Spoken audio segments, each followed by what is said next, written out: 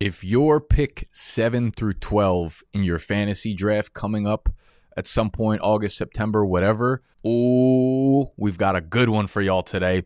I was trying to figure out, I've been doing some videos where I do drafts, right? I do full drafts, and then I look at the draft afterwards. Like I do analysis on the draft looking back retroactively rather than doing full mock drafts with you guys or full live streams of the drafts as they're happening. We like to mix them in sometimes, but I like to do the draft so I could lock in, and then go backwards and talk about my thought process as it happens. So today I was like, I want to do that, but how do I add a little salt and pepper to it? How do I spice it up so that there's like a clear theme or a point of what I'm trying to do here? I went on to Underdog and I joined a normal $3 draft, and I'm like, cool, let's rip. Let's kind of see what comes of this. The pick I got was the 108. So I'm like, all right, cool. Maybe I'll focus on like the back half of the draft and kind of see how things play out. So that was my strategy. I was like, let me make a video based on what happens in the back half of drafts, right? So I could really narrow down like the best strategy for y'all, position by position, round by round, kind of things like that. See where the value pockets are. So the first draft, I was just experimenting, and the team came out like whatever. I was just trying to, see pockets of value. I'm like, okay, now we enter a bunch of drafts and try to get some back half drafts to really see like what's going on here. So the first draft was 108. The second draft I enter, 108. I enter another one as I'm drafting to wait for another one, 108. Do it for the third time, 110. So I'm sitting there and I got 3 drafts in a row, 108, 108, 110. So these drafts, these teams are going to be very similar, and these teams are going to have very similar strategies. So today's going to be so good because I get to break down 3 different drafts pretty much and how they flowed and where there might be minor differences and what you can do if those minor differences occur in a draft. If you are drafting from the 7 through 12 spot, make sure you subscribe to the channel if you're new. If you're prepping for your fantasy football season, hit the thumbs up button if you enjoyed. Flex your traps and tuck in.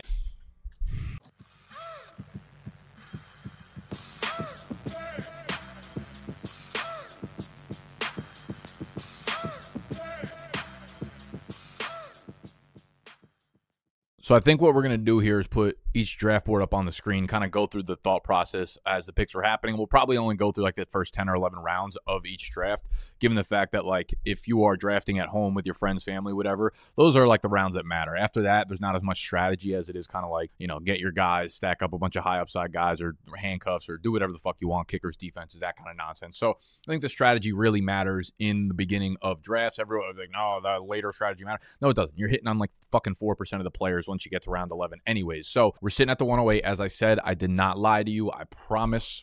That's what a liar would say, however. In the back end of the first round, you get a choice of pretty much a high-end wide receiver or a high-end running back. In my opinion, the receiver feels a little bit more comfortable to me because if you go Diggs or A.J. Brown, right, or Adams, whatever you want to do, I do like Amon-Ra. I do like Garrett Wilson, but those guys seem to be like a minor tier drop-off from the Diggs and the A.J. Browns and those guys, right?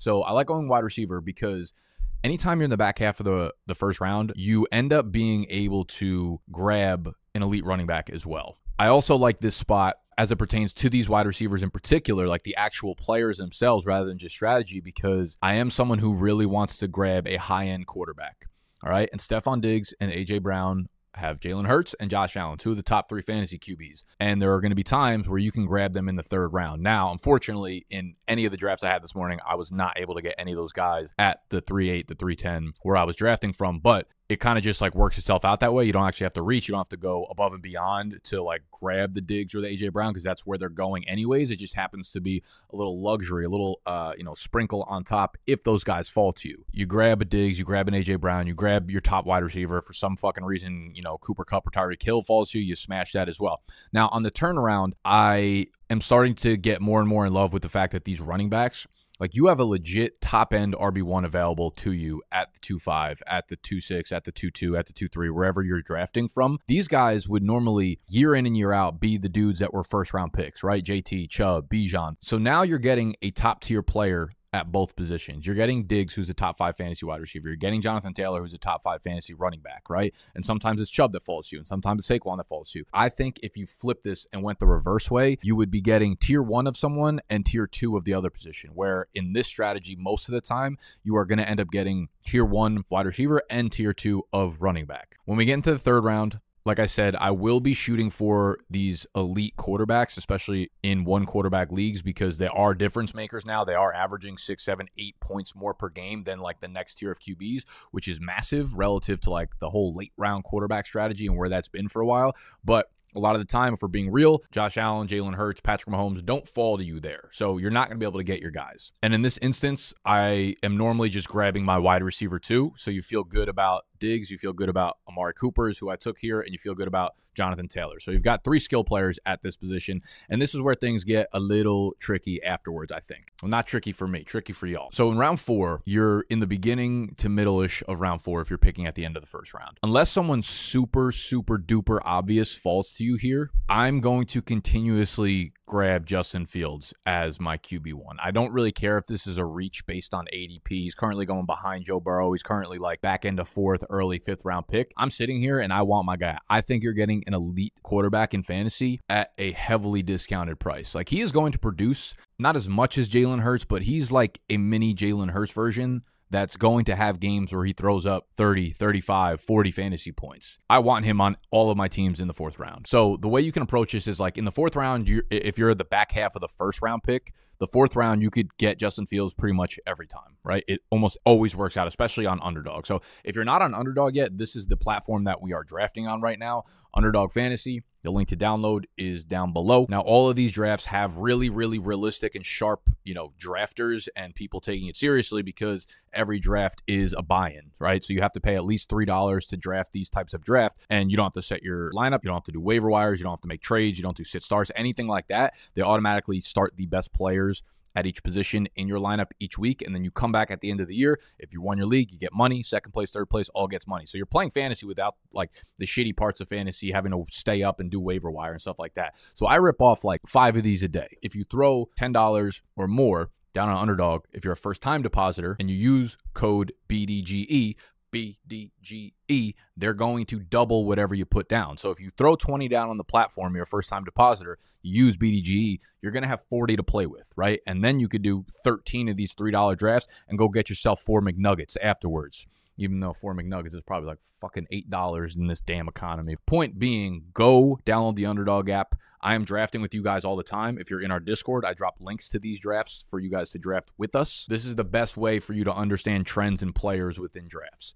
So Justin Fields for me in the 4th round, I absolutely love. I don't love any of the running backs left. I don't love any of the wide receivers. From Jerry Jeudy all the way down to the next round of like Christian Kirks, I don't see like a massive difference in value. And why I'm really, really fine not taking a 2nd running back up to this point, right? Like getting your wide receivers, getting your quarterback of choice, is because the 5th round is just juicy with running backs. Now, you can take a chance and try to see if Fields falls to you here. It happens sometimes. I would say maybe a coin flip, probably less than a coin flip that Fields falls to you there. It is going to be a little bit dicey if you try to do this. But I really feel like this is a running back sweet spot. You can grab Fields, and then a lot of the time, which you'll see in other drafts, like you might have your choice of Mixon, Aaron Jones, Kenneth Walker, J.K. Dobbins, depending on if you like Miles Sanders, Alexander Madison, Dameon Pierce, Cam Akers.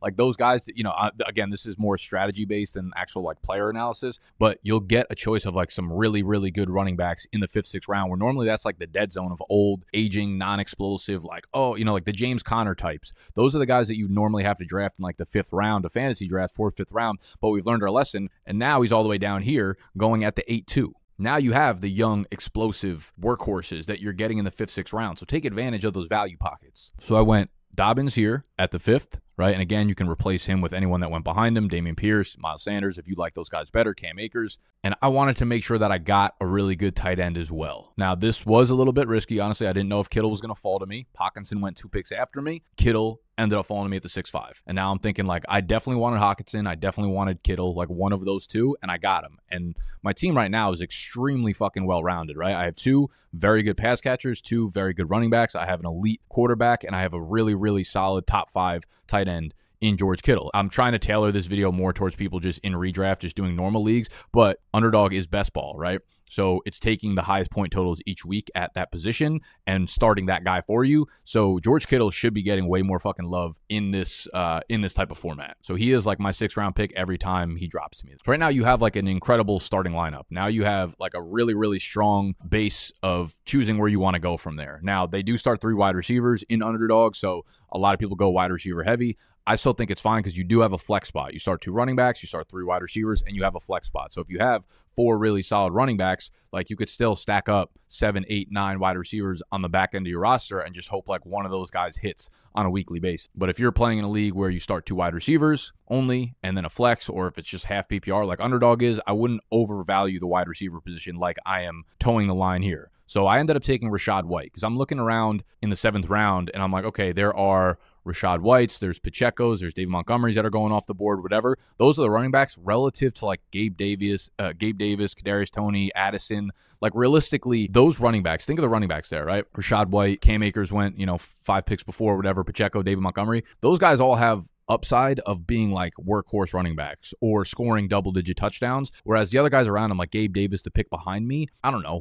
What's a good season look like for Davis at this point right now? Like 900 yards and 6 touchdowns? I don't know. I'd rather take the upside of what a running back offers in this middle round as well. I kind of feel like there's a drop-off of wide receiver value in these middle rounds, so I want to get them a little bit earlier, but still kind of like diversify my roster. Next round, I took Brandon Cooks. He was just a wide receiver I wanted. I would have taken Bateman if he was available there, but now we get our 3rd wide receiver. I'm not going to lie, the A.J. Dillon pick was actually an auto pick. I went to the bathroom when I was in the cafe that I was at while I was doing these drafts. I would have taken, let's just say I would have taken Alvin Kamara over A.J. Dillon, but whatever. We took a running back there, and then I took Sky Moore in the next round. So we're looking at 4 wide receivers. We're looking at 4 running backs. We have our starting tight end. We have our starting quarterback through 10 rounds, and I would feel fucking fantastic about this team. Are we a little light on maybe the wide receiver 3? Yes, possibly. But you could usually find wide receivers on the waiver wire throughout the fantasy season, especially the wide receiver 3 spot. If you're lacking wide receiver 1 and 2, you might have some trouble. But wide receiver 3, that guy's going to average, 8 points per game anyways. You will be able to find that on the waiver wire.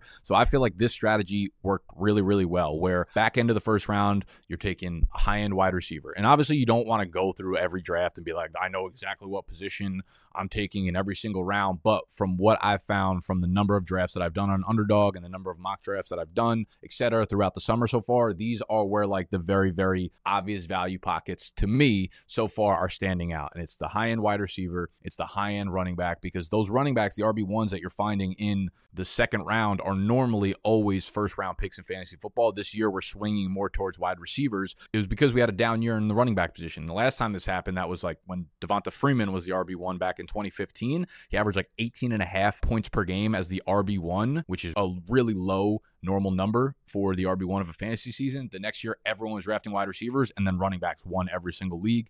This happening again this year. Last year, like the RB1 averaged like 18.6 points per game. It's the same cycle happening again. So do not let these like running backs pass you by for a mid-tier wide receiver 2 when you're getting the Saquon, Pollard, JT, those kind of guys in the 2nd round.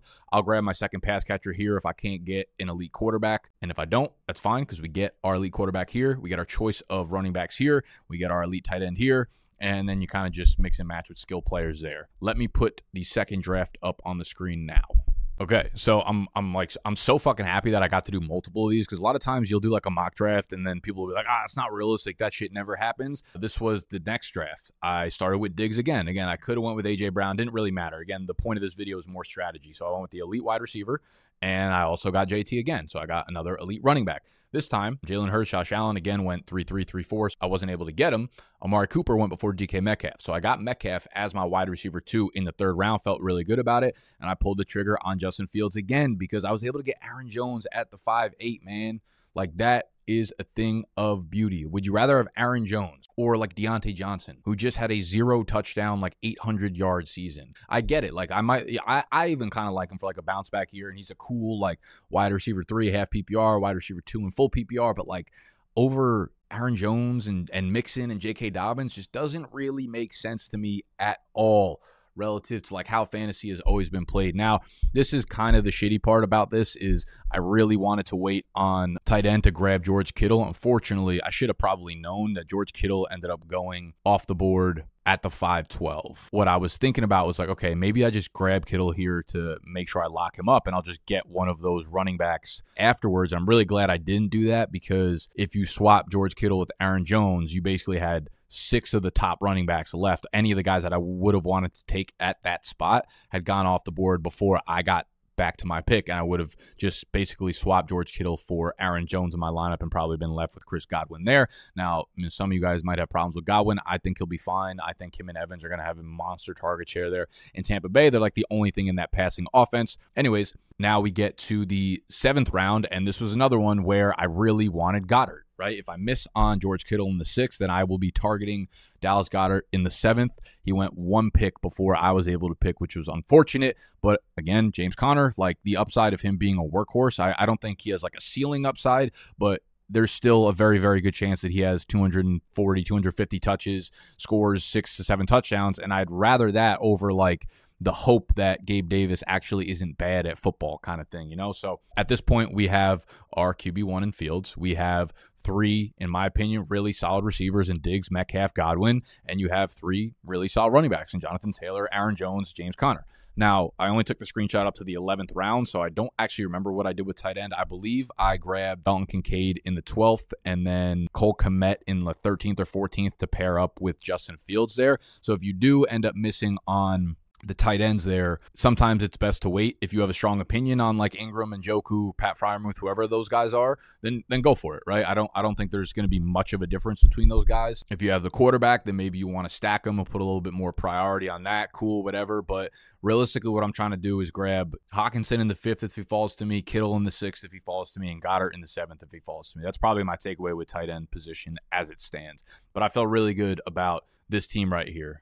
People who are like obsessed with underdog, who play underdog all the time, will probably tell you that this is not enough wide receivers, but I promise the pendulum has swung just too fucking far as it relates to wide receivers this offseason. Now we can move to draft number 3, where I was drafting from the 110 immediately afterwards. Okay, so same thing happened. AJ Brown went 1 pick before me. I got Diggs at the 110, and then I got to pair him up with Nick Chubb there at the 2-3. So you got a wide receiver 1, you got a running back 1. I was able to get Metcalf again. I was able to get Fields in the 4th. I was able to get Kittle in the 5th. I was able to get Miles Sanders in the 6th. Like, you're seeing a very clear pattern here. Now, I did take Kittle in the 5th, you'll see, and I allowed the risk of maybe not getting a running back to get back to me. However, I was looking at the teams that were already drafted, and most people don't go running back heavy whatsoever in underdog drafts. And knowing that both of the teams after me had already drafted 2 running backs each up to this point, I didn't think that at least both of them weren't going to go with another running back. Turns out neither of them went with a single running back there. So that was a good read on my part. And I took Miles Sanders there, but again, the point was not about like Miles Sanders being the guy that I loved. I could have gotten Miles Sanders or Dameon Pierce or Cam Akers and been happy knowing that there was 4 picks before my next turn and there was 3 running backs that I really liked with 2 guys that already took 2 running backs. So again, you basically just saw 3 drafts in a row with this exact strategy coming off exactly how I wanted it to happen. And this was not planned. This was not like scripted. I did all of these fucking drafts this morning on Underdog. So you guys should get on Underdog. I promise you it is the best way to prep for your fantasy drafts this summer with shit like this, understanding the value pockets. We are going to do this same exact video for the 1 through 6 spot probably next Monday. But after Miles Sanders, I wanted to, start pounding out the wide receivers because I felt good about my top 2 running backs, Quentin Johnson, Rashad Bateman. I took Jameson Williams in the 10th round, Romeo Doubs in the 11th round, et cetera, et cetera. But again, I think strategy is important when you are like starting to pick your starting lineup and it's at the top half of the drafts and things like that. So we ran through 3 drafts today on Underdog, all paid drafts, all $3 entry, all whatever it is, I don't know, $30 to the winner, $25 to the winner, something to the second, third. You know how the math adds up. The best math is that if you go on Underdog and you use promo code BDGE, if it's your first time depositing $10 all the way up to $100, they will match that on your account. Do 2 drafts a week. You could do slow drafts where they're 8 hours between picks and just sign up for like 5 of them. And every 30 minutes or so, you will be getting hit with a notification saying you're on the clock. Go look back at your draft board and see where you could have improved, where you could have targeted other guys, etc. I hope you guys liked the video. If you did, subscribe to the channel. If you're new to the channel, and hit the thumbs up button if you enjoyed a video like this. If you want me to make 1 through 6. All right, I'm out of here. I love y'all.